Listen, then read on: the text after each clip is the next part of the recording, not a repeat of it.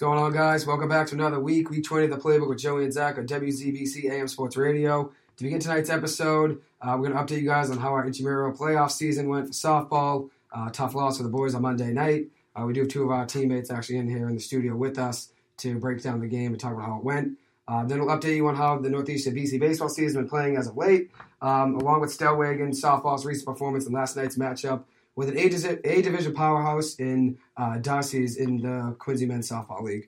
After that, we'll discuss the Celtics series with the Bucks and break down what they need to do in Game 3 to keep last night's momentum going. Then we will give our picks for the NHL playoffs and talk about Game 2 of the Bruins-Hurricanes series, which starts at 7 p.m. At the end, we will recap the NFL draft and how the Patriots and Giants did. So let's hop right into it. We got Christian Koutsoubis and John Dziwura here, two studs from the softball team. Christian, the center fielder, and JD, catcher. What did you guys see out there on Monday night? Yeah, guys, thank you so much for having me. I really appreciate it. It was obviously a tough loss for the boys, but I loved our heart. I loved our hustle. I mean, we went down 7-1 in the second inning. We fought our way back. We actually took a lead into the last inning, and just a couple of things didn't go our ways at the end. Mm-hmm. But I love the way we fought, and team we should have beat. They ended up winning the whole thing, so we'll definitely be back there next year. And I think we can. Mm-hmm. I think we can win it all. Yeah, we'll be back for sure. Yeah, definitely a couple of plays that were tough. A couple people lost their glove out there. But we were close. We'll be back to it. Yeah, tough game. I had a lot of chance to get that third out. We're up 10-7. Multiple. We had like 5 or 6 chances to get a third out. We just couldn't do it. JD, what did you see out there, kid? I saw nothing but exactly what you want to see from a group of guys who just have a love for the game, really. And when you put these guys together in a team and they just go out there. Oh, thanks, JD. Well, I think it means to say he likes the way we play and as a team, and everyone goes out there and gives it their all, which I did see. Obviously, we had 10 guys, but we missed a couple of our starters. Peter started a lot of games last semester, and then obviously didn't have Dan Barron. So we went with what we had. Obviously, it was a tough game, tough loss, but there was a lot of grit, a lot of fight in the team, and that's kind of what we needed, especially going into next year now. Senior year, we have 2 more chances in the fall and the spring. You only need one, though.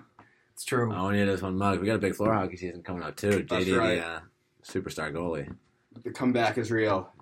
We'll figure out a way to get him on Got a next couple year. guys back that are abroad right now. I think they'll be big for us next year. Shout out BK Baller. Shout out BK Baller. Yeah, we missed BK. Doing his thing in Parma. Ryan Byrne. Ryan Byrne. Remember, we had a couple guys on the team that seemed like they didn't really want to be in the field, so Weren't really aware that they were supposed to be on the field. Couple kids didn't know what they We are were. hosting Shrouds Yeah. if anyone's Yeah. interested. some kid brought the wrong glove out, but you know what? It's okay. Somehow He's getting cut. winning at that He's point, getting too. cut. We were actually Yeah, up I 10-7 remember when that that. happened, which is honestly impressive. We had a lead somehow with a kid that was using the wrong-handed glove, but we had a I lead. don't think we were running. he touched one ball on the field, but hey, it's all right. We gave it a good run, though, at least. Semifinals, tough loss, 10-7 us. We ended up losing the lead 10-10 and then lost 18-10 in extras. But the 18 didn't really show the score. It was a lot closer than that, especially since we had 3 outs, 3 chances to get the third out, up 10-7 with bases loaded, and just couldn't get it in the top of the 7th it was. In the bottom of the 7th, didn't get any big guys on base, neither in the bottom of the 8th either. We didn't get guys on base in either inning. So 6 up, 6 down, those innings, that's tough too. So it wasn't just defense at the end of the day, but defense would have closed the game had we got 3 outs. You know, it's tough. Yeah, I mean, it was close, but what can we do? We do have our captain, though, Christian Koutsoubis, in the studio. So just want to reiterate, he's been a star all year for us in every sport. Football, he was going off. So Yeah, locked it down on the field. kids are going to work in every intramurals, every single sport. So it's an honor to play alongside him. Especially now we got BK Volker. We got some height comeback from basketball. Sure. Christian's our coach in basketball, too. So very Coach versatile. He is Coach K for sure. So looking forward to that. Obviously, floor hockey. We were close in that last semester, so. I'm seeing 3 or 4 rings next year. I really am. I'm Why seeing not? a lot. Softball, floor hockey, basketball. Shining like never before. Why not, There's a right? lot of kickball, maybe. That's not happening, actually. I forgot I said kickball. But yeah, big mud volleyball game tomorrow, mud stock game for all of us. We hope it goes well. I mean, none of us play volleyball. Yeah, I don't think I'm great at volleyball, but you know, I'm excited to get in the mud. I've been studying some Why tape. not? Yeah, Yeah, JD's been JD's watching ready to YouTube go. highlights. Right, JD? You ready? Had a best You'll be solid play up there. in the You're a mud, general actually. athlete. Oh, yeah. You know, Yeah, it's, JD, it's a completely hey. different game from playing just normal volleyball. It is. Which is Yeah, why it's we're mud. going to take it home. Feeling confident? Yeah. Yep. Mm-hmm. I think it's really the one that wants it the most is going to win. Seems like you want it pretty bad. You and Will probably. Most people are studying volleyball. Going all out. I've been studying mud. See. Oh, okay. Studying the surface. I like it. Why not? Why not? Hopefully the field conditions are good for JD tomorrow. Rain today probably is not going to help, actually. Probably muddy tomorrow. Honestly, probably works at JD's advantage. I'm going all over the place. No one's taking that into account either. The rain on top of the mud, it's going to be our game for sure. How does that affect the mud? Did you study that much? I can't tell you. Is that a secret? So, Yes. JD, are you guaranteeing that you're going to be there tomorrow? I'm calling it right now. I'm going to be there. Be ready. Wow. Feel the Rhine burn. Everyone come out tomorrow. It's going to be 65 degrees, beautiful. Come watch us play some volleyball. 12:15. Yeah, 12:15 in the mud lot. Let's get it. 12:15. Should be a good game. Game time. We're favored to win, actually, right now. Minus 110. Yeah. It's close in the odds, but we're still favored. Yeah, we don't know who we're We've playing, never played but as a team. We're favored in anyway. volleyball. We are favored very, very lightly, though, right, JD? That's right. We got JD. That's the reason we're favored. It's just a team of athletes. He flipped the odds there, the betting odds. JD, now we're favored in the betting line. So thank you, JD. You beast. Thank you, Joey. JD, big BC hockey fan. He came in actually earlier in the year, and I think Yeah, I think October, that November was the first, second week he came in. came in. You guys so wanted to be talk about back, and we Celtics. listened. he'll be back next year to talk some Yeah, hockey. plenty of fans calling back for him. Yeah, people do want you back talking some BC hockey. Yeah, what were your Yeah, thoughts on the Davis. season, by the way? I mean, we haven't caught up with you since you were telling us your three favorite people on the team. Jerry, And Dopp, still and Nikita, remains. right? Jerry, Dopp, and Nikita. Jerry retired. How do you The feel about Dopp's that? gone too, dude. Yeah. What? The kid's the only one left, dude. JD's injured. He'll be out for 40 to 60 seconds. Too much laughter. Anyway, yeah, I mean, we covered this before. Rough season for BC hockey and for JD. What else? What else you want to talk about? Nikita's going to have to carry hard, but I think he can do it.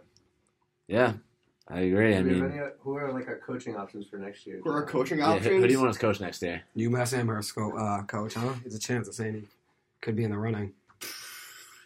I see you stepping up. Yeah. You want me I to? do. I'm an Christian? intramural basketball coach. I don't know if I have that. It's similar, right? I think the soft skills translate. I know we said The that leadership earlier, skills do and I didn't say translate. anything about it, but I'm going to challenge you for that role. Oh, Yeah, like head coaching role with the intramural basketball. that's right. Oh, okay. Yeah, there was a little bit in the co-rec game. I don't know who was taking over there.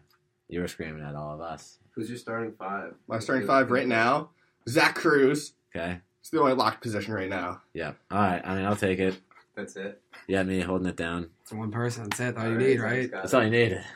I guess so, to play hockey, right? That's all you need, JD, right? One person. That's right. That's it. One stick. That's it. That's all you need. Mm-hmm. And then Semp it's a in winning net. season Semp. right there. Semp in net. Shout out to my boy Semp. Always simping for Semp. Best goalie in college hockey. And Hand coming into out, Arizona hand out. State. True. And we'll give Eric Dopp the one there, and then we'll put him two, and then Levi's three. Devin Levi in third I like place. it. I like it. Why not? And the JD's fourth, so it's quite the list there. Mhm. Dopp, Yeah, we Sem, gotta get you out there, Levi, John with the walk Dziwura. on. You should walk on. Yeah. You He's could. a beast. Yeah, I actually think he could. Dog. Yeah, JD, I think you should Yeah. try out. Why not, right? You I may as might well. have to. At the end of the day, why not, right? Give it a shot. Get a shout out from Dopp. Yeah. We can bring you on the show as an actual BC hockey player. I know Dopp would give me a recommendation. Yeah, I bet he would. Yeah, I mean, Dopp, I think, he'd always handed off the reins to a really good goalie in use. I think he'd be a fan of it himself, actually. Especially now. I mean, he's done, so I know. who's going to take over for him? It's got to be you. Someone else out Never there. got his autograph. Kind of disappointed about that. Man, I mean, I think he's still a student this semester until. You might have to next ask year. him for his autograph. I know. I need it. I want to get a signed stick from Yeah, him. you should get a picture with him too, maybe. I actually have a picture with him. Oh, you do. Why not? I've seen that Maybe picture with you him. should ask him on the air for that autograph right now. Eric If he's Dopp, listening. I know you're listening. We're your biggest fans over here at the Playbook. So just come by. I like it. There you It's have not it. bad. Hopefully he Yeah. hears this. I mean, he might be listening right now. So You never know, yeah. I mean, hey, it's BC Radio. We could be listening in, seeing Hey. what people's opinions are on him, right? So, We got some We're still opinions on talking him. here. I You got hope a lot he's of listening opinions on in. him. I said I hope he's listening in, though. Be a good thing having him listen in. Star goalie in college hockey. I'll text him tonight. Yeah, seriously. I mean, you got his number or something? No, I don't. All right. I love it, Good luck JD. texting. I mean, maybe you can send him a pigeon mail or something. I don't know. Hey, you did DM him though and stuff. Remember that? You DM'd him on Instagram. I did DM him. I know he responded me back. He said, I love it. So, hey, there you go. You got that. I do got that. Yeah, I'm a big fan. I printed out a picture of that too, framed it on my wall. Oh, you really are a big Why fan, not? huh? Yeah. Why not have him sign it, and then it's all good after that, so. Yeah, that'd be even better if you had a picture with him and he signed it. That would be something. Why not, right? Anything else you guys want to add, or is that it, JD? I think we're okay. Thank you so much for having us, Joey. Thank you guys for coming in. Yeah, of course. I appreciate you guys Thank coming on. kid. That was a All lot right, of fun. guys. It's been a pleasure. Good to talk. It is a pleasure, We'll truly. be back. We'll be back next year. All right. Talk some PC hockey and Yes, sir. some intramurals. Why Sounds not, good. right? Yeah, thank you guys for coming on. Thank you guys for coming on. Appreciate it, boys. Go Pleasure. Eagles. Go Yeah, Eagles. go Eagles. Go JD, right? Come on, dude. Go Giants. Go Giants, right. We'll get into that later. I'll see you, boys. See you guys. All right, let's keep going with it. That was quite the first opening 10, 15 minutes. But let's get back into it. So, do you want to go into Northeastern baseball, BC baseball? Yeah. So Northeastern baseball just swept Towson this past weekend at home. Now they're 7-8 in CAA play. Not as good, obviously, as last year. Last year they went on a huge run the second half of the season. This year it's wasn't there really for the whole part of the season because of injuries and stuff. But they're back on now. Just swept Towson. Great to see the return of Corey DiLoretto in the lineup. Northeastern has been missing his bat heavily in the lineup now for the past few weeks. He's been back now for the last 4 or 5 games or so, but he's battling an injury after a spectacular Sports Center grab he had about 2 or 3 weeks ago now at home. He had a great play, made the play, but also hurt himself. He got the offense going on Friday, started the game hard with an RBI single in the first inning against Towson. Northeastern was 3-5 without him when he was hurt. Now they're 4-1 with him back in the lineup, so it's obviously great to have him back. I love watching him play, Mike Sirota play. I cover both of them a ton on this show. I'm a big fan of both players. Both of their dads, great guys too. I love talking to Coach Rob DiLoretto at every Northeastern baseball game I'm at. It's a pleasure talking to him always. But both Sirota and DiLoretto being hurt at the same time was a brutal blow for this Huskies team. Sirota's still out. DiLoretto's back, obviously. But with both of those guys missing 7 games, you can only imagine what they could do if both of them were healthy. They're both second on the team, tied for second on the team in RBIs with 20 right now. So you can only imagine the amount of damage they could do if both of them were healthy at the same time for most of the season. They missed 7 games, just about 2 of them or 3 of them overlapped. So there were 4 games you didn't have either of them in the lineup, which is tough. So tough to not have either of them. But Jeff Costello, he's been 8-20 in the last 5 games. 3 runs scored and 2 RBIs in Sunday's win. Max Vieira's been hot of late. He had a great season last year, been struggling a little this season. He was 4 of 9 with 6 runs and 2 RBIs in the weekend series against Towson. He's 16-17 on the year in stolen bases. He gets to second base always if he's on first. He steals every time. Great runner, great sprinter. Freshman Luke Mazic's been hitting well. He's started the last 11 games. He's 11 for 38. He was 4 of 10 in this weekend series with 4 RBIs. Then shortstop Spencer Smith been sensational on the field with his glove all year. Had a wild full extension diving play in between third and shortstop on Saturday. It was got up into a rocket over to first base, got the guy out. He's been hitting great. He's 19-58 in his last 16 games, hitting 327. And then J.P. Elston, it's not often you have a catcher that's really good defensively and offensively, but he's been stellar at the plate. 7-4-9 his last 4 games. Had a triple. He's got 3 RBIs, 5 runs, and a stolen base in his last 4 games. He's got 8 stolen bases on the year, so he can take bases, which is great. And then I was also talking to dad of a Towson pitcher. I was talking to Don Ballas' dad.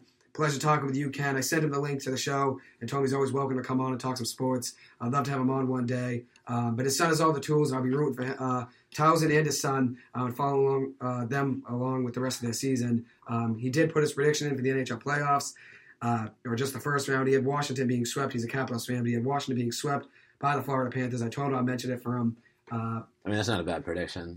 He's a Caps fan, though. I think that's unreal. I think you could steal a game just because of how good Ovechkin is. If you can keep them, to 1 goal, I think Ovechkin can score 1 or 2 and give them the lead. But he had them being swept, unfortunately. But Ken, it was a pleasure talking to you. As I said, talked to him on Friday, Saturday, talked football, baseball, hockey. We talked everything. So hopefully we get him on the show at some point soon. Yeah, for sure. BC baseball took 1 game last weekend against Notre Dame. Notre Dame was number 18 in the country at the start of the series. BC took them down in game 1, 7-4. Barry Walsh had his 5th home run of the season. He's been playing well. The better of the last 2 or 3 games. BC lost, actually, one game I want to talk about was game 3. They lost 16-10. They had 15 hits, so they out-hit them, Notre Dame, with 15 hits. But they had 4 errors, and that's just unacceptable. You can't have 4 errors, especially as a Division I baseball team. It's absolutely ridiculous. Parker Landwehr, though, was 3 of 3 in the game with 3 RBIs and 2 walks. He got on base 5 out of 5 times, which is really impressive. Wow, yeah, good for him. He's been playing well. Yesterday, BC did beat Bryant at home 5-1. Travis Honeymans continued to stay hot. He was 2 of 3. And the pitching staff had 14 strikeouts and only allowed 4 hits. John West went 2 2/3 innings, and Max Geig went 1.1 innings. Geig had 3 strikeouts and got the win. They pitched really well. I know Evan Moore also pitched, I think, later in the game, 1.2 innings. I think he had 3 strikeouts. So pitching staff pitched great, only 4 hits allowed. Great to get a midweek victory, especially with BC have been struggling on the year in games besides the midweek games. So them adding on another win in the midweek part of the schedule was huge. Yeah, that's big. I mean, I just want to say, too, I was watching that game Saturday. I think I started at noon against Notre Dame. That was brutal. Like, 8 runs in the first inning. It was 8 out at the end of the first already. Right off the bat, there was just errors left and right. There were foul balls that weren't being caught. It was just hard to watch, to be completely honest. So, I mean, if you can't even, stop foul balls from hitting the grass, then it's going to be tough to win. Yeah, it's hard. For guys that weren't really hustling, guys not tracking the ball down properly. I mean, it was a little windy, but it's the opposite of what I like in a team. I always want my guys hustling. Speaking of hustling, last night, Stellwagen softball, I told them I'd cover this for them last night. Tough loss, as I said, we're facing the A Division champions, I believe, of last year, Darcy's. Very good team, the Quincy Men's Softball League. And we found ourselves down 14-2 after the first 2 innings. Facing the reigning champions, it's easy to get down on ourselves and give up. Most teams would probably just quit and not care to play anymore, but not us. I was telling them, let's just chip away, get 3 outs, get out of the inning, and get back up to the plate and get guys on base. Everything starts with getting guys on base and getting 3 outs. That's the name of baseball. It's the name of the softball. Both games, you need to get outs, and then you need to get guys on base. Offense and defense, it needs to be collective. So obviously us being down 14-2 after the first 2 innings, that was a rough start to the game. Or I think it was 14-1 actually after the first 2. 14-2 after the first 2. Anyways, no, it was 14-1 after the first 2 innings. In the final 5 innings of the game, though, the 3rd inning through the 7th inning, we did outscore them 18-8. The final score was 22-19, so it was a football score, very high scoring. We had bases loaded with 2 guys out. That's pretty impressive for your team. I mean, we were there. That's a good comeback. We were there. I mean, we had bases loaded with 2 outs. Bases loaded, 2 outs in the bottom of the 7th inning. Lead run at the plate, tying run at first. Bottom of the 7th, as I said. We made it really close. Proud of the fight and the grit of the team. I know a couple of guys on the team shouted out last night to me that they said they didn't know I was a big LA Clippers fan. And I actually would compare our team last night, the grit we showed in the fight was very similar to the Clippers. The Clippers never give up. They came back down 35 this year, 32 this year. They had 13 victories, down 12 or more this season, which was the most in the NBA. I would compare our play last night to the Clippers. We were down, could have given up down 14-2, just like the Clippers could have given up down 35 to the Wizards. We didn't, came back, got the win just like the Clippers. We didn't get the win, excuse me. We won the last 5 innings, what I meant to say. The Clippers actually won the game. We won the last 5 innings. And obviously, I hope that momentum shifts into tonight's game. They have a game at 7:45. Not sure if anyone listening right now. I told them if they were to be, I'd love to have one of them come on and update us at some point during the show. Really quick, just want to run down some of the stats. So after 3 innings, we were down 18-5. But after that, we outscored them 14-4. Really impressive. Sean McKenna was a stud at the leadoff spot in Harry Braga's absence. Harry Braga went to the Celtics game. He's been our leadoff hitter all year. He actually lost his spot as leadoff tonight. Sean McKenna staying at leadoff because how great he was last night. He was on base 5 times. 1 time by a fielder's choice. I guess 6 times he was on base, 5 times cleanly with 4 hits and a walk. He scored 2 runs and had at least 3 or 4 RBIs off the top of my head. I was hitting second in the lineup. I went 4 or 6, had 2 RBIs, scored 2 or 3 runs. Chris Mad Dog McKenna, the captain of the team, the coach, hit a missile of a double that I should have scored on, only got to third base. He deserved an RBI there.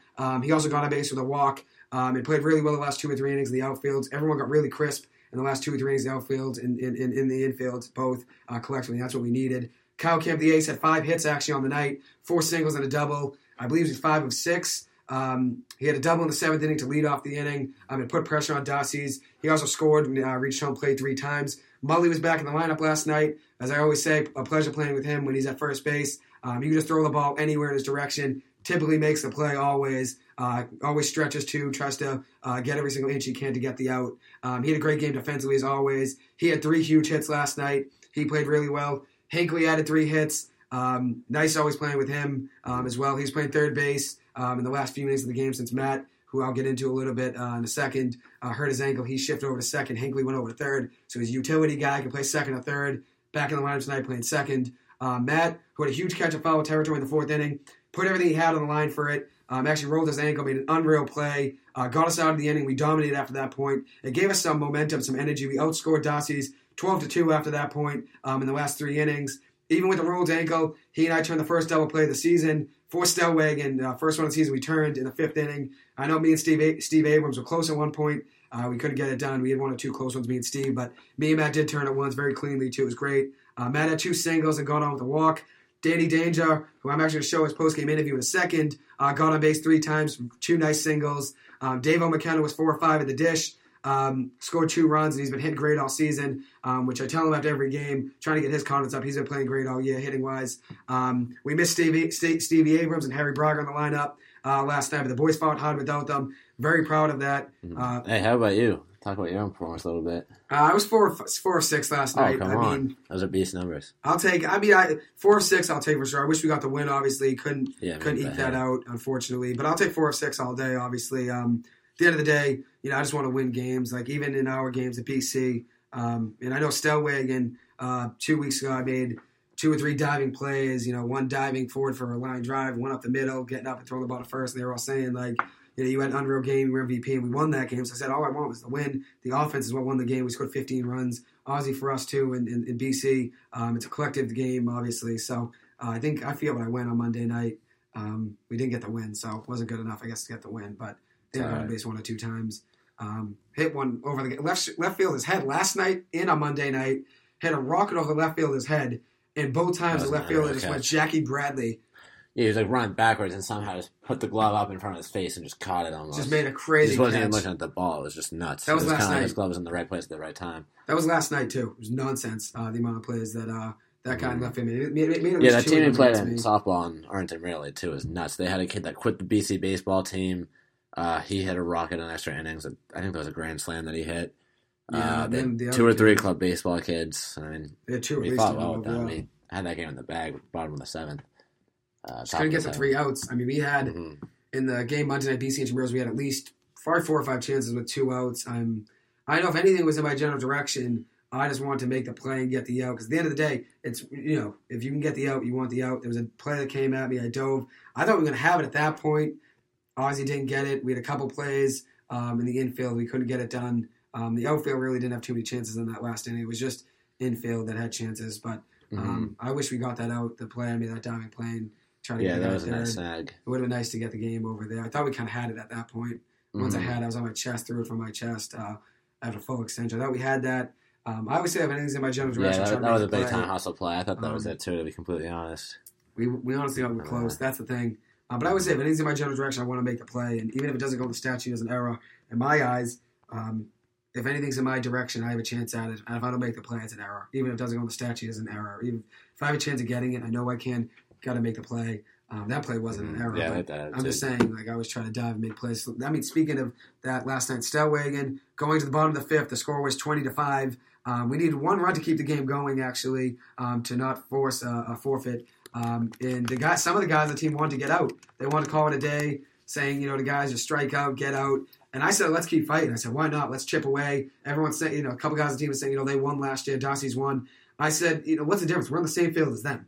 Right now, I mean, we're all on the same field. We tie our shoes the same. We have 10 guys on the field. They only had 9 guys, which is an advantage for us technically, but they were great. They had 3 outfielders. But we're all on the same field, playing in the same game, playing with the same rules. Let's just keep fighting. Let's keep chipping away. And actually going into the bottom of the 5th, we just needed 1 run, as I said. It was bases loaded, 2 outs. Sean McKenna getting up, realizing we had 3 straight singles and said, I'm going to hit these 2 guys in. Huge single into center field. Then I get up, had another RBI single through the gap between, I believe, second and shortstop, so right at the middle again. 2 RBI singles by me and him in that 5th inning to keep the game going. Then after that, we just took over. We lost 22-19, but I'm really proud of how this team fought. I'm really looking forward to seeing how they finish the rest of the season, obviously, which I know we only have probably 1 more show in the studio maybe next week. But I'll hopefully be able maybe we'll get some surprise episodes in over the summer. We'll see, obviously, yeah. Depends how everything is going with the Celtics and Bruins. Yeah, We true. might have to get something up, especially if the Celtics make a deep run. Yeah. You Not the Red never Sox. know. Won't be the Red Sox. But Yeah, probably not. really Realistically. quick, want to just give play Danny Danger. He's a utility player on our team. Played right field last night. He catches a lot of the time too. He has great connection with our stud pitcher Kyle Camp, who we featured last week or 2 weeks ago now on the show. This is his post game interview. Breaking down how he thinks the game went.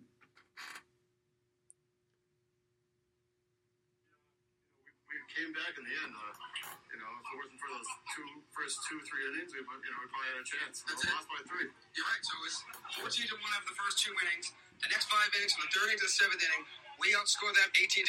Yeah. 18-8. You got on base 3 out of 5 at bats, or 4 out of 6? Yeah, something like 3 that. out of 5 at bats. How did it feel? You had a very good game. How did it feel to get more confidence? I came back at the end. I didn't get any ball hits in me, though. So. Hey, they were afraid to hit it to Yes, you. they were afraid of me. They were afraid to hit it to you. So tomorrow night, another big game for Stellwagen, 7:45. The Bruins will be on. I have my show tomorrow night. This will be playing live on air.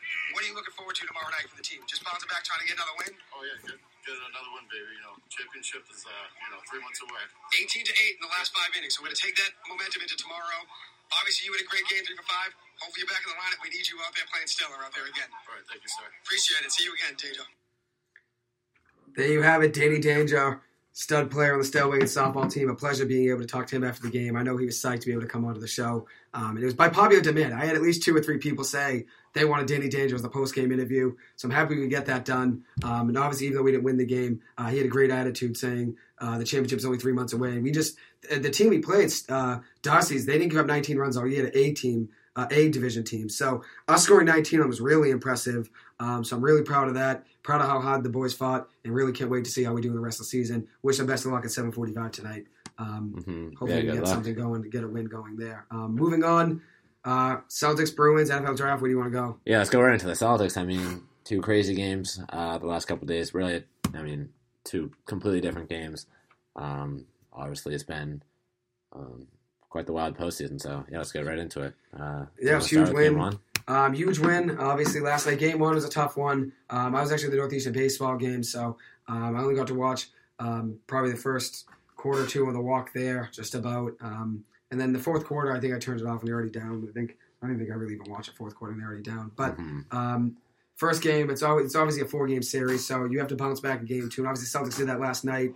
Jaylen Brown probably the best playoff game of his career. He was unreal. As I said before, started something crazy, like 8 for 8, 9 for 9. Yeah, he was great. He was great, especially in the first half. He was electric. I think he had 24 in the first half. He really awesome. willed that team to pull out to a 20-point lead at halftime. That was awesome. He was electric out there. That's what they're going to need, the Celtics. They want to win. Obviously, Tatum and Jaylen both have to be on. Jaylen at 30. I think Tatum at 29, if I remember right. One at 30, one at 29. Yeah, Jaylen at 30. 59 combined, obviously, which is unreal. And that's the thing. The Celtics, if they're going to win games, you need both guys to be on. You need your bench playing well. Giannis got to the rim at will in game 1. So game 2, obviously, you had to slow him down. That must have been the game plan going in. We started hot on offense.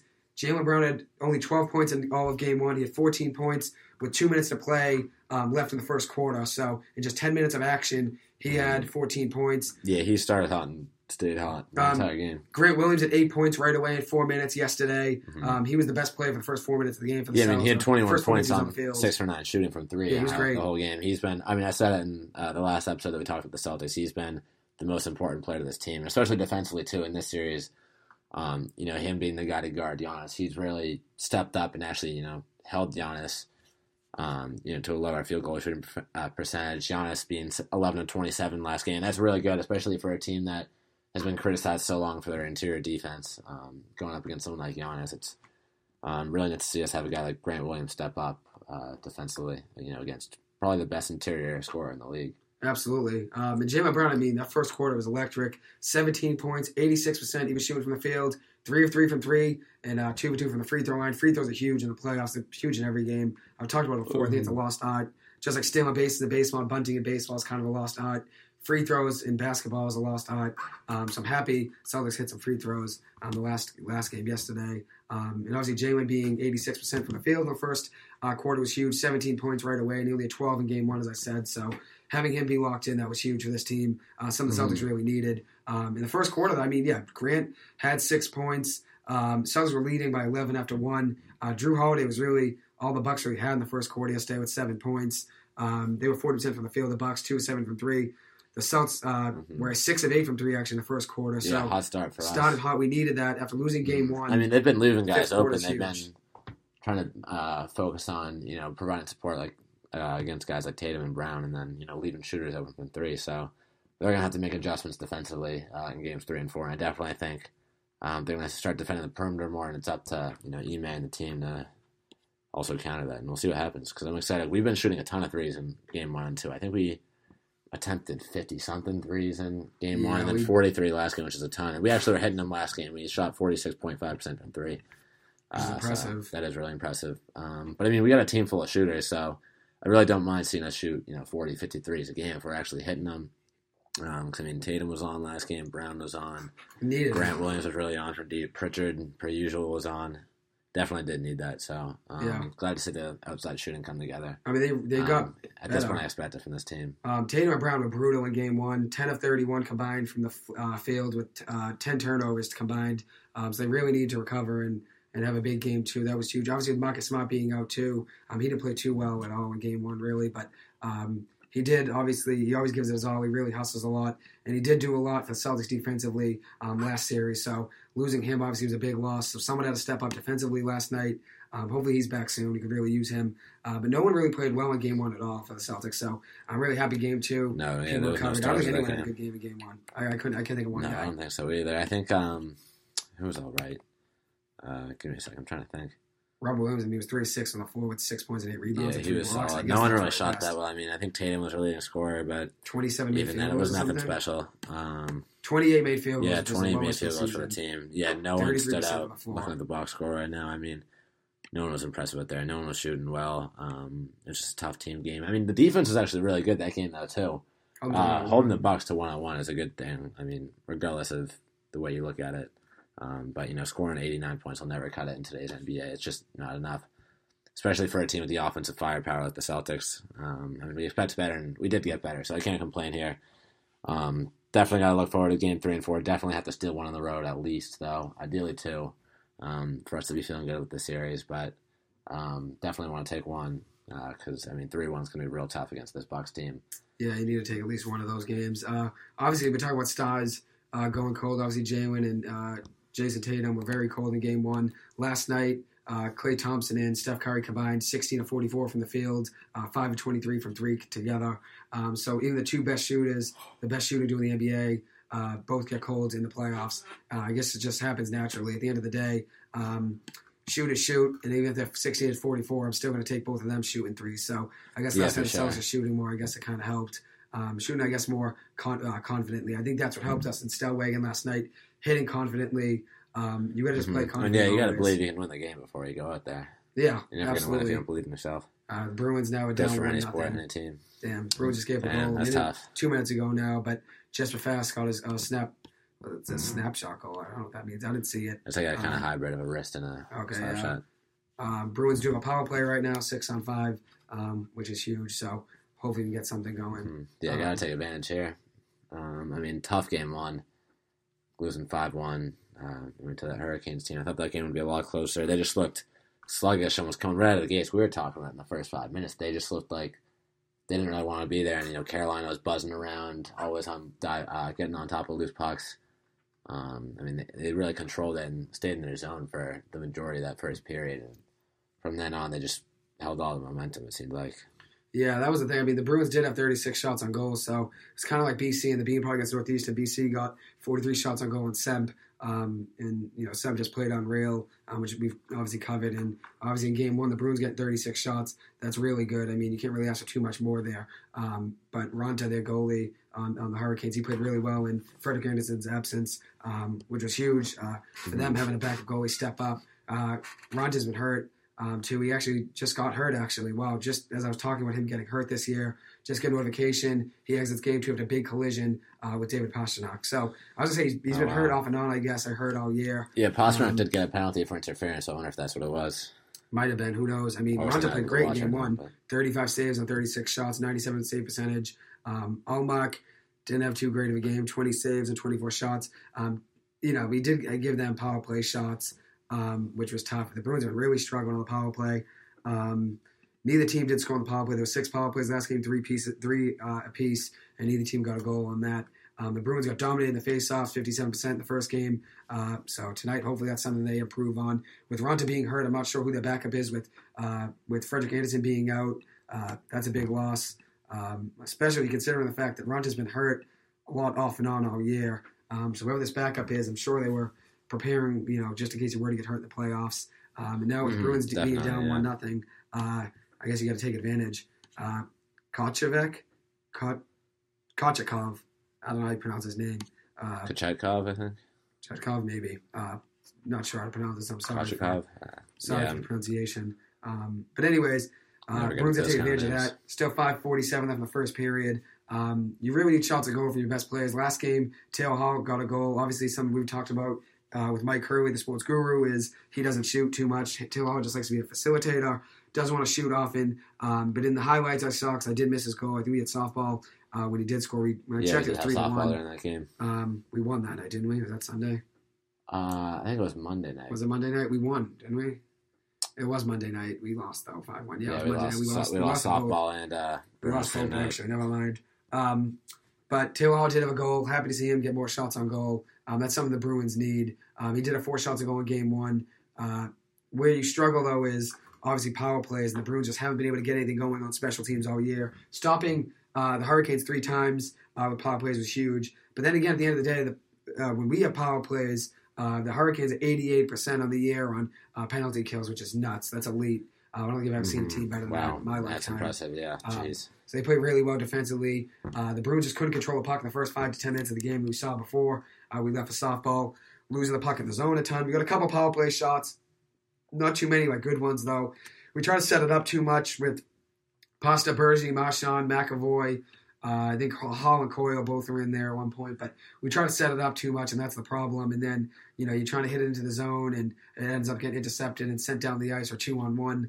The Hurricanes were kind of all over us in the first 5 to 10 minutes. Hits-wise, though, the Bruins, weren't too far behind, 48-42. It was a very physical game, which that's what playoff hockey is. It's always going to be physical. Hopefully the Bruins can recover tonight, get a win. Winning one on the road would be huge. Going into Friday, being 1-1, having it being a home game, 7 o'clock at the TD Garden would be huge. The Bruins just gave up a goal. So 2-0 now. That's a mismatch, start, too. Yeah. That's tough. Yeah, 2-0. That makes it real tough. Very tough to be First down 2-0. period still, too. Jeez. At the end of the day, though, it is a 4-game. You got to win 4 games, 7-game series. So can't give up too much after, just not even a period of hockey here. But seems like Swayman probably is going to get his chance to come in at this point. Omar gave up 2 goals already in the first 5 shots he faced. His first 6 shots. Yeah, another deflection, too. Another deflection. Defense got to be better. Goal attendance got to be better. I wouldn't be opposed, to Brandon Swayman. I'm a big fan of him.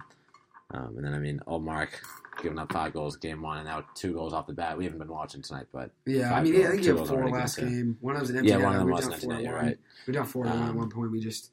Still, it's just been a tough start from the playoffs. So I really wouldn't be opposed to starting Swayman at this point. We might as well mix it up. Go for it. I'm a big fan of Swayman anyway, so I wouldn't be upset regardless if we brought him out to start. Why not mix it up, right? At the end of the day, yeah, something's not working. May as well.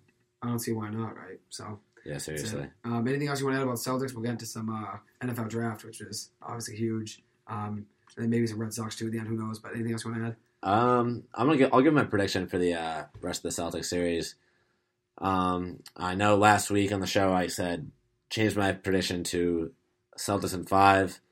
Got a little excited. 7 was originally mine. It's 7. But I'm gonna take the next 2 games in Milwaukee. I'm saying they're gonna split. I think both of them are gonna be real close, regardless.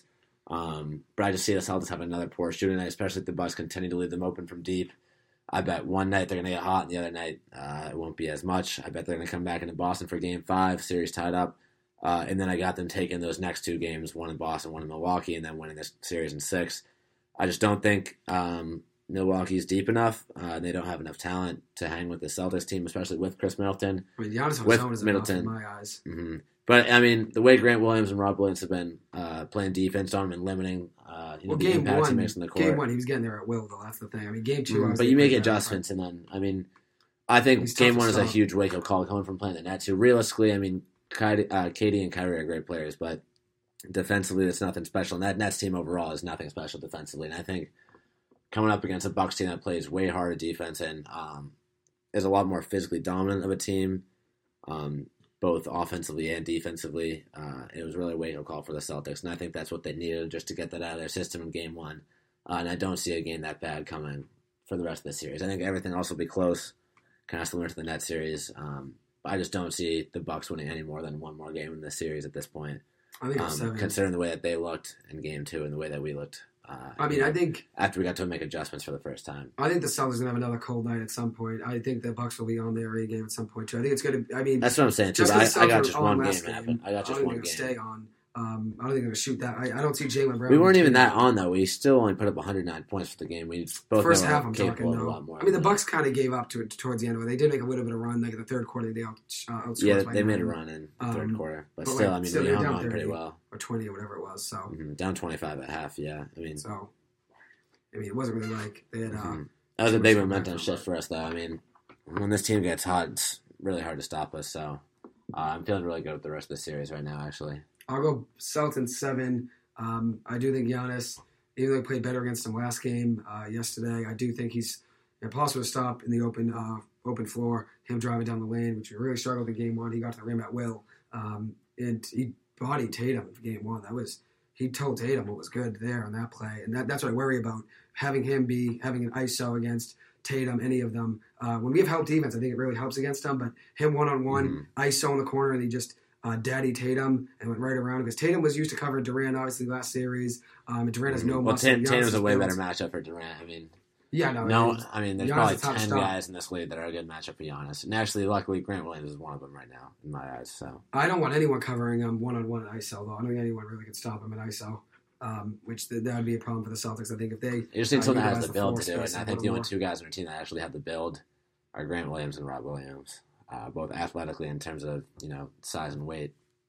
Yeah, it's still tough to stay with him the whole thing. That's why I think I'm going to take the Celtics 7. He's still going to get his, but it's just about limiting him at this point. Yeah, I mean, he got it's like his playing game KD, it's the 1-on-1. same thing. He's going to get 20, 30 points at least, but you just got to figure out how to contain it. I'll take the Celtics 7. I think they split here, and then I think each team wins their home games 5, 6, and 7. I think the Celtics can win Game 7 at home. Would be huge, obviously, especially since being down 0-1, it could have been a lot worse. Now recovering, now it's a new series with it being 1-1. So we'll see how it goes. I'll take Celtics 7. Yeah, it's really anyone's game going forward. We'll see how it goes. My original prediction, I do think I had the Bucks versus the Suns. Well, not Suns, excuse me. Bucks versus the Warriors is my original prediction of the NBA Finals before the round 1 started. Right now, I think the Warriors, even though they lost last night, I don't think you're going to see 16 and 44 from Steph and Clay again. I think they're looking good in the West. I take them to still win the West. Even though Memphis played really hard against them last night. Memphis played really physical, played really hard, and that's something the Warriors probably weren't really too accustomed to last series. At least that hard. I mean, Draymond never gets really bodied, and he got elbowed in the face or whatever. Yeah, they're getting under our skin a little bit too. And Draymond got ejected and was flipping off the fans. I mean, that doesn't happen. It's tough to do that. You have to get under his skin because he's usually the one doing it to you. He's the one under everyone else's skin generally. But typically, I mean, that was a really great game to watch. Seeing Memphis, Ja really went off towards the end of that game, took over. What did he have? 47, I want to say. Yeah, 47. He was a beast on that. He was just going off. But I don't see him replicating that performance again. I think the Grizzlies can take maybe one more, but even with that, he's going to have to play at that same level again, which it's just impossible to do that for 4 games in one series. It's hard. So I'll take the Warriors in 6 this series. Yeah, I want to go Warriors in 5. Yeah, I could go 5. Honestly, they just look too good. I think they're going to take both at home and then take Game 5 in Memphis. I mean, they're just too hot right now. They're pretty much unstoppable in the West. It's looking like right now. So I mean, I said this. I think when we did our Celtics special 2 weeks ago on that Saturday, I had Celtics Warriors in the finals. I'm rolling with that right now still. Nothing's gotten in the way. So, I'll see how it works out. I'm going to stay probably with the Warriors, and then I had the Celtics, and I had the Bucks originally, but in this series I have the Celtics winning, so I guess I'll roll with the Celtics there. Let's go. About time you got the Celtics in your predictions. I told you that I was not too high on the Celtics beginning of the season. Obviously, they went a really big run. Things were different in December. I wanted things to change pretty badly too. I mean, I know I'm probably a Celtics fan, but I mean, I don't know. I don't know if I'm going to get into everything, but I'll say though I do think they're playing really well over the last 3 months. I think everyone could see that, and I liked Kevin Durant's game and how well he played last year. That's why I had them actually winning originally the Nets in that series. And now this series with Giannis, another superstar, I think the Celtics can win in 7, which winning the series would just be huge in general. But if you do it in less games, so more guys get rest, especially with guys like Rob Williams and Marcus Smart, they could use rest days. Especially Smart, too. I mean, huge. That was big last night, too, winning the game without Smart. That's another thing I forgot to mention. That's a big piece that we lost, losing our starting point guard, and being able to overcome that and win that game was huge, especially for the confidence of the team, too, going forward. Absolutely, being able to pull that off and win by 23 points without your starting point guard. You're really the heart and soul of the team. Yeah, absolutely. Anything else you want to add? We'll get into some NFL draft talk, too. Let's get into the NFL draft. All right, so start hot. The Giants, we can start with the Patriots and the Giants. We'll start with the Patriots, actually. Let's start with the Giants. I mean, they had all the first picks. There was way more excitement around them. Let's just go for unreal. I went home to Southie for the draft, actually.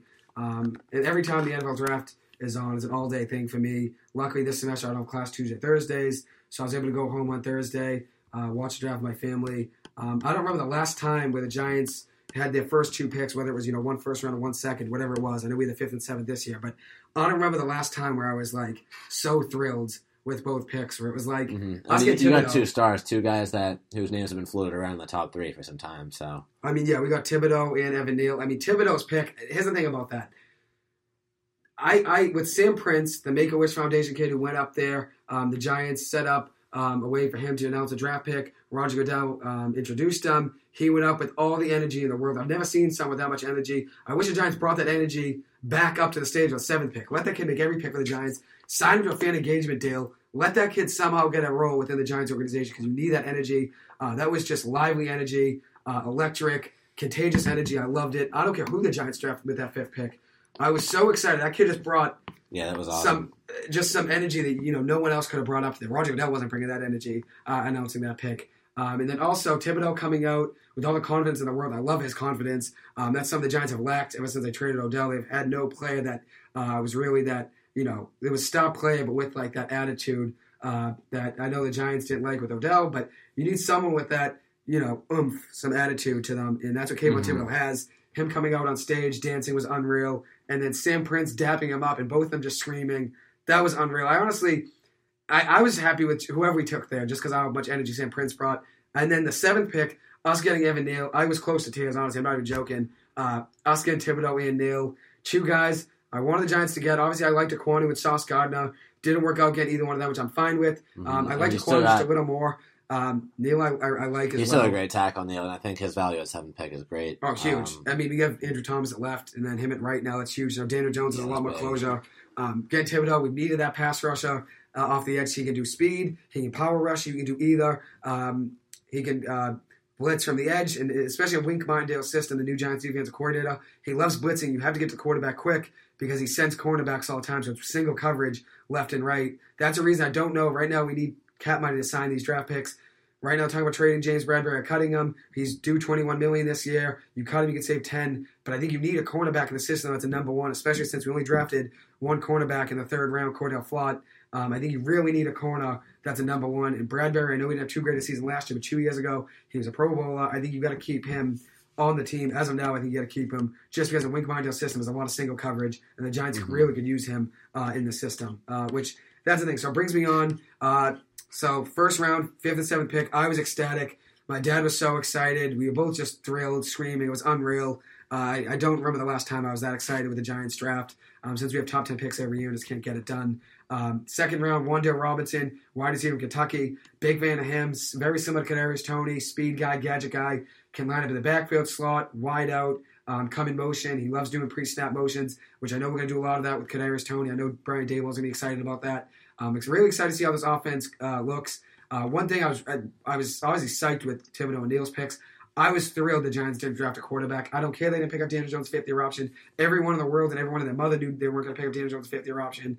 I was thrilled they didn't take a quarterback because it shows this year they're locked into DJ, giving him his actual shot, giving him his chance, and that's what he ultimately deserves. They drafted Josh Azudu, a guy from North Carolina in the 3rd round, drafted another North Carolina guy in the 5th round, Marcus McKeithen, another guy who's a versatile. Both of those guys have played guard and tackle in their careers, I believe. Both projected to be guys at this level. Obviously, Neal being a right tackle. The Giants got 3 guys to the offensive line. Darren Beavers, a linebacker from Cincinnati. Everyone's a big fan of saying that could be a steal of the draft in the 6th round. They took Daniel Bellinger. One guy predicted the Giants taking. I think I had them taking him in the 5th round. The Giants took that tight end. Daniel Bellinger, 4th round. Very good block. He doesn't have too many catches in his career. Has good hands, though, but was really just utilized as a blocker at San Diego State. I had the Giants taking him. They took him in the 4th round.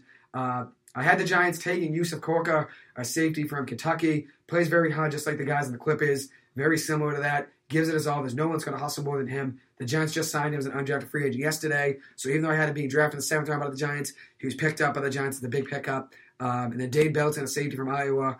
So we picked up 3 guys for the secondary, 2 in the draft, and obviously grabbing Corker as an undrafted free agent was huge. I'm psyched with all these picks. I was just happy with the way everything could have gone, especially knowing how many times the Giants have messed up the draft. I was just thrilled, and it seems like we're hitting a turning point here with Joe Shannon and Brian Daboll really getting things figured out and getting things done. That's what the Giants really needed at the end of the day, especially considering the fact that we have top 10 picks, just about every year. And that's why I love the draft, probably just because we're always picking high. As I said, it's an all-day thing. But even Friday, we were out to dinner. Strager Restaurant, whole squad went out. Yeah, everyone was there. And I was locked into the draft, too. I had my AirPod in. People complained about that. But the Giants were about a pick. I had to. They traded down twice, actually. Got good value. I'm proud of Joe Shane for that, which he said their original plan was to trade down. Their plan also going into the draft wasn't to draft a quarterback. So he wasn't just going to take Malik Willis just because he was there in the 3rd round. I love that attitude. I love that energy. Shows Daniel Jones really is the guy for this team for this year, and that's what we really need. So I was really proud of the way the Giants did. As I said, Sam Prince, that kid's energy is electric. The Giants need to find a way to get him within the organization. I don't care what the role is. That was unreal. I could have cried because I was just perfect that moment was drafting Thibodeaux and then obviously getting Neal and the energy and the excitement. It was unreal. Patriots. Yeah, that was awesome. Please break that down. Yeah, we'll get into the Patriots. So first pick, passed to the 21st overall pick in the 1st round. Yeah, ended up trading down with the Chiefs for the number 29 pick. Drafted Cole Strange, a guard from Chattanooga. I was absolutely shocked by that pick, just like everyone else, considering it was a guy that was projected to be a late 2nd or a 3rd round pick. Some mock drafts even had him going in the 4th round, which is kind of crazy. But honestly, I mean, besides the fact that we could have just used a 3rd rounder realistically to get him, I actually really like the pick. He's a really high energy guy. He's aggressive. He's tough. And he's being projected to start at left guard, a hole that the Pats have after trading guard Shaq Mason.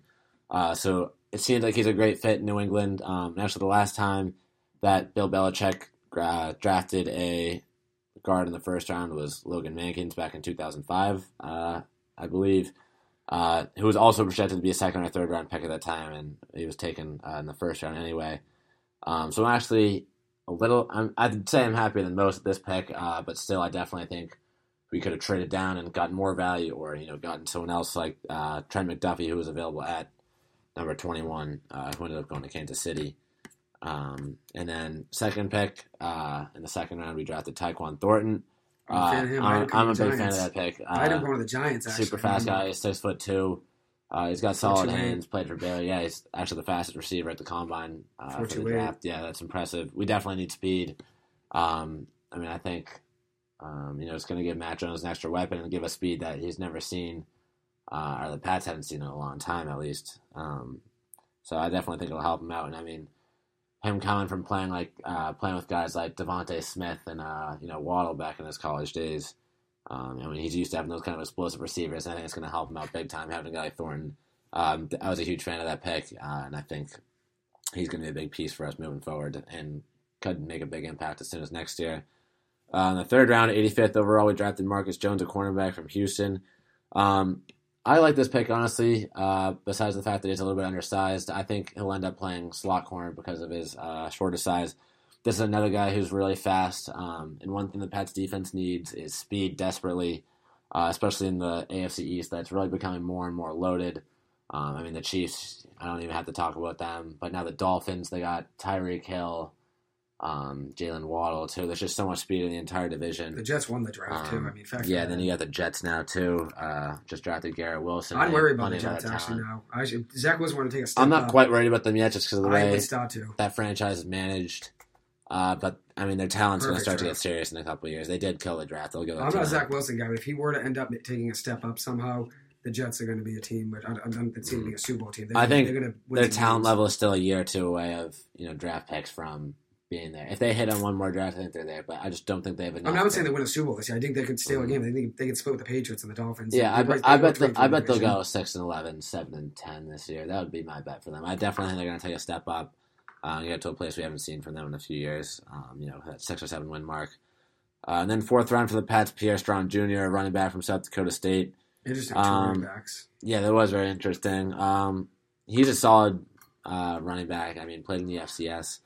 Nothing really stood out to me about him, but he was the fastest running back in the combine, which is kind of interesting. So I guess the Pats were just going for speed on this one. I kind of like having the speed back to complement Damian Harris. So I felt solid with that pick. Another pick we had in the 4th round, 137 overall. We drafted Bailey Zapp, QB from Western Kentucky, who had a ridiculous season. He threw the most touchdowns. Was that ever in college football? Yeah, single season in college football. He gets 62. He Burrow with 61, I think. I was a little confused with this pick, too, just picking a cornerback. But I think it's time that the Pats find a backup quarterback, and if they believe that this is the guy to do it, I'm all with it, because realistically, we can't keep signing Hoyer to 1-year deals forever, and we can't hang on with Stidham if we don't believe that he can play in the NFL. So if they believe that Zapp is the guy to be able to do that, I'm not worried about Matt Jones' job security at all. I like that pick.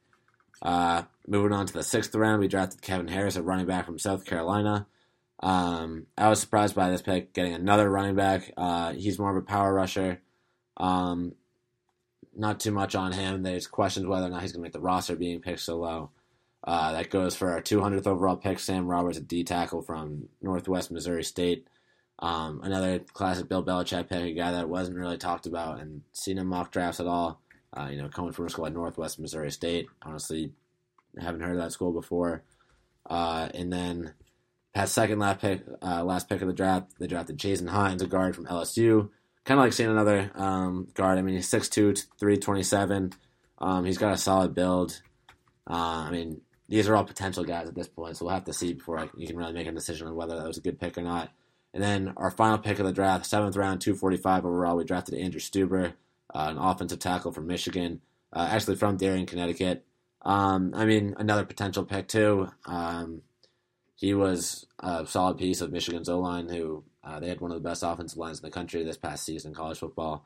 So obviously can't complain at that. I think it'll be a solid pick, but I wouldn't expect him to crack the lineup anytime soon, especially with the first-round pick being used on Cole Strange, and then the rest of our offensive line is set from last year. So overall, I'm not psyched with the past draft, but there's a couple picks here and there that I really like. The Tyquan Thornton, I think that's going to be huge. So I've been happier at previous drafts with the Pats, but I'm not going to complain about this one. I feel fine with it. And I think a lot of these pieces are going to be impactful moving forward. The thing about I listened to the show last week is I had the Giants taking Tyquan Thornton in my mock.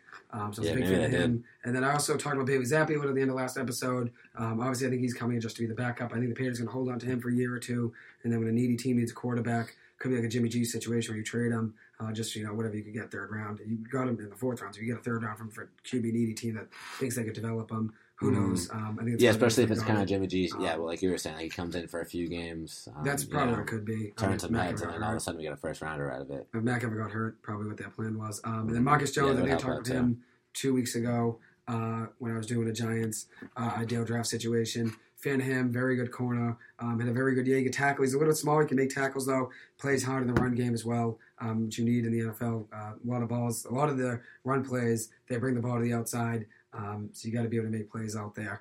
At the end of the day, too, factor in, obviously, who knows how all these picks are going to play out. But I think my draft win is obviously the Giants getting Thibodeaux and Neal. Ideal draft, getting a starting right tackle. He could play left, but right tackle. And then also getting a premier edge rusher in Kayvon Thibodeaux. Going to transform the Giants' defense. I think that's huge. I think the Jets won the draft just with their 1st round. Jermaine Johnson, Sauce Gardner, and Garrett Wilson. 3 unreal draft picks. The Jets should be proud of themselves. They actually killed the draft. And also adding Breece Hall, get another running back in there. I know they have Michael Carter. I think Breece Hall's better. So you can always, if you take a running back one, that's your running back one. It's really a running back. Either way, it just helps to have 2 good running backs in today's NFL. It makes your running back 2 better when you bring in another guy that could be a 1. So obviously it helps them. The Lions had a great draft. Aiden Hutchinson at number 2. Obviously Trayvon Walker going at 1. I didn't have him going in any of my mocks at 1. And then right before the draft, I did a quick mock. And I actually had him going 1 because I was reading that they were kind of locked into getting him there. So them trading back in to get James Williams at 12. Right before the Eagles picked at 13, the Eagles got Jordan Davis, which was a great draft pick. The Eagles had an unreal draft getting him at 13. adding A.J. Brown. I thought A.J. Brown was given too much. I thought $25 million was too much for him, especially a guy that gets hurt. But then at the end of the day, they need the height. I mean, pairing him and Devontae Smith, that's a deadly duo. Yeah, so. I mean, they wanted to obviously spread the field. I don't know what the Titans are really doing. Treylon Burks, good wide receiver from Arkansas, but now becomes like a project where you're restarting, looking for another number one receiver, and then obviously factor in getting Malik Willis in the third round. I know Ryan Tannehill was not a fan of that. Yesterday in his press conference, he was not happy with it. Really said he wasn't going to. Yeah, said he wasn't a mentor. That was nuts to me. I mean, that's not a good start to the season for the Titans. I think. No. But I was happy. Tough chemistry in the QB room. I was happy the Lions traded up, got Jameson Williams. That was huge. The Ravens had an unreal draft, letting Kyle Hamilton follow them at 14, and also grabbing Tyler Linderbaum in the middle of the 20s. I think it was like 25. Grabbing him, grabbing a starting center, a starting safety, especially with the secondary that gets hurt a ton with Marcus Peters and Mohamed Humphrey both tearing their ACLs last year. It was huge getting both of those guys, especially getting a starting center, as I said, and a starting safety. The Eagles had a great draft, obviously grabbing Jordan Davis at 13. He'll transform their defense now that Fletcher Cox is getting old.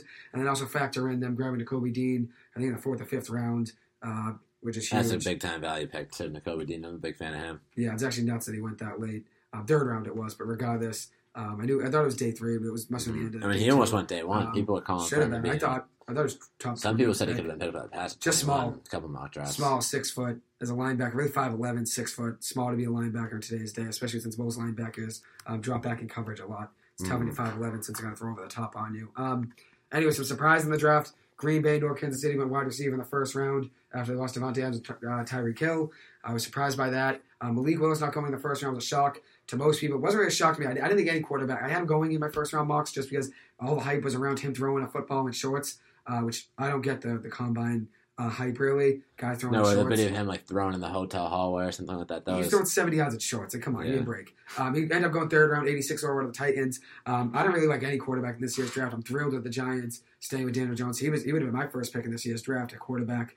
Had I need a quarterback, I think he would have been the best one. I think Mac Jones would have been the best one. I think any of those quarterbacks from last year. Yeah, I mean, Kenny Pickett going first out of every quarterback. I mean, that's when you know it's not really that special of a draft class. Looking forward to next year's though. I mean, C.J. Stroud, Bryce Young. Yeah, it'd be interesting. Phil Dracovich's name has actually been floated around, which is kind of surprising, but we'll see how it goes. Obviously, the Lions trading back in to get Jameson Williams was a great trade. They didn't even have to give up an extra 1st, which is crazy. Trayvon Walker going number 1 was a surprise, I guess. But at the end of the day, I guess they were really reading into his combine and how big he is, how athletic he is, how he's a freak athletically, and how gifted he is with his physical attributes. So I guess that makes sense, him going there at 1, if they think that he could transform to being the pass rusher they need in Jacksonville. Kayvon Thibodeaux falling to 5 was a surprise since he was really going top 3 in most mocks until the personality issues. I love his personality. I think it's absolutely great. Odell Beckham was tweeted out by Art Stapleton, a Giants beat writer, saying that big personalities are welcome back in New York, so you wouldn't be surprised if Odell came back to the Giants. He wrote, this was on draft night at 11:30 in the 1st round. Odell wrote back to him, they got that pick right, didn't they, type of thing. Like, I think this boy's the real deal. And then Art Stapleton wrote back to him something like, big personalities are welcome or whatever in New York, so you're always welcome back. And Odell wrote back again. So I actually think there's a chance Odell were to come back. It would make my life. We got Neil Thibodeaux in and got Odell back. Yeah, that would be quite the offseason for you guys. I'd be thrilled. I would be thrilled. Boys, especially Odell. I'd be thrilled. Derek Stingley going number 3 to Houston. That's a surprise. I guess, he had a great 2019, 2020, 2021. Yeah, it's all potential, that pick. I think Sauce Gardner is the best corner in our draft. I would have taken him at 3 there if I was the Texans. If they're going to go corner. I would have went offensive line just considering how bad their offensive line is, but what can you do? The Patriots drafted Cole Strange. Obviously, teams at 3rd round grades on it for the most part. I know the Rams, I think, would get him at 104. At the end of the day, where guys drafted is just a number at the end of the day. And if he plays up to his potential, which he could be. Yeah, I mean, you never know. Pats might know something that someone else don't. Other teams don't. I mean, that's the thing. I think the Patriots said that they thought that other teams had him higher on their board, so they were worried about maybe not getting him. And I know the Giants drafted Daniel Jones at 6 because they were worried about him being taken by Washington at 15. So I guess if you can't trade down, which the Patriots already did trade down from 21 to 29, so I guess you get some value. If you better than taking him at 21, I guess. I think he definitely could be a solid piece. I think Bill Belichick always has a plan and knows what he's doing. I know my friend Timmy Loftus just he always thinks 2 steps ahead. What do you think of the pick? He asked me what I think of the pick. I think it could have been taken at 21. So him taking at 29 and getting the extra pick out of it's huge, especially considering the fact that the Patriots need offensive line. Now, I think a linebacker would have been huge for the Patriots.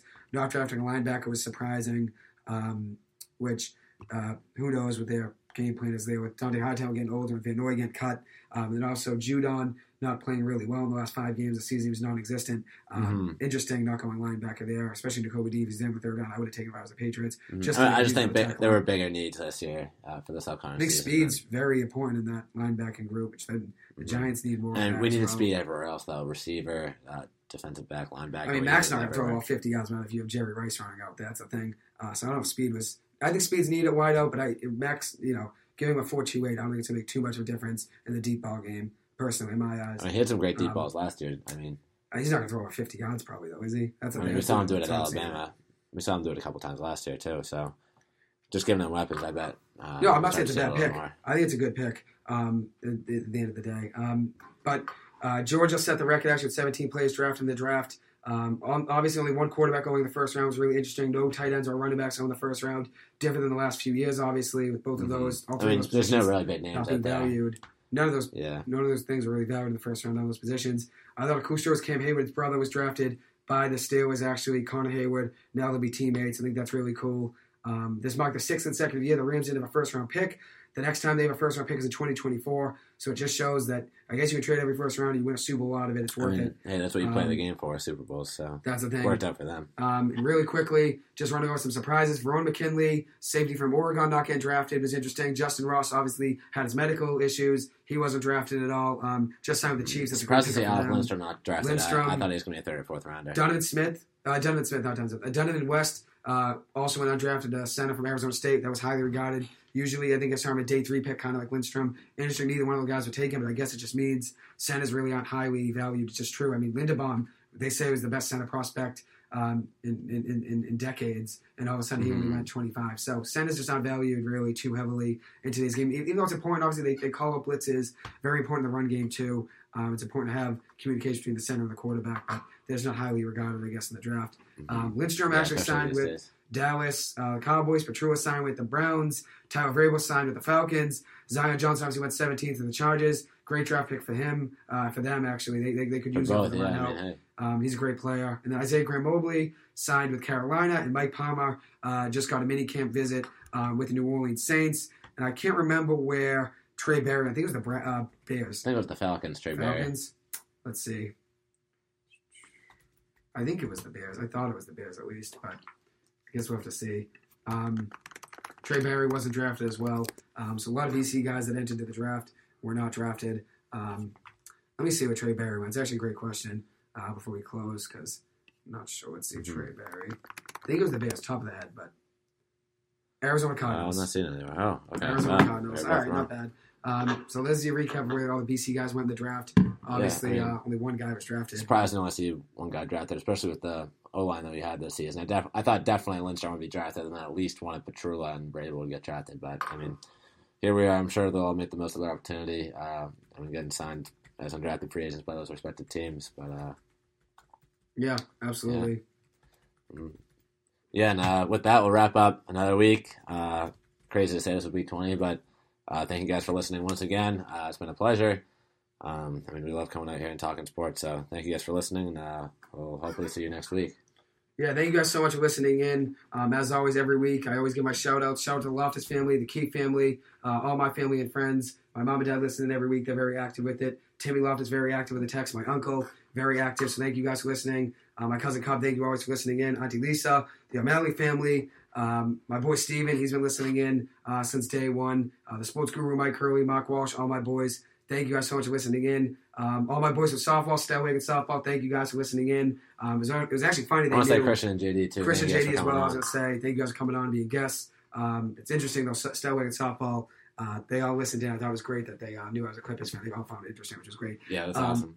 But anyway, thank you guys so much for listening in to another week. We appreciate it. Hopefully we'll be back next week, May 11th. I actually only have one final, and it's online next week, May 11th. So yeah, I think I'll be here. I got a week next week. We'll see how things work out, but I think I'll be here for one more week. So thank you guys for listening in. Appreciate it. We're going to have some surprise episodes over the summer, too. Celtics and Bruins are doing good. See how it goes. Obviously, the Bruins are down 2-0 now, so hopefully they can recover. Yeah, maybe not the Bruins. Celtics, hey.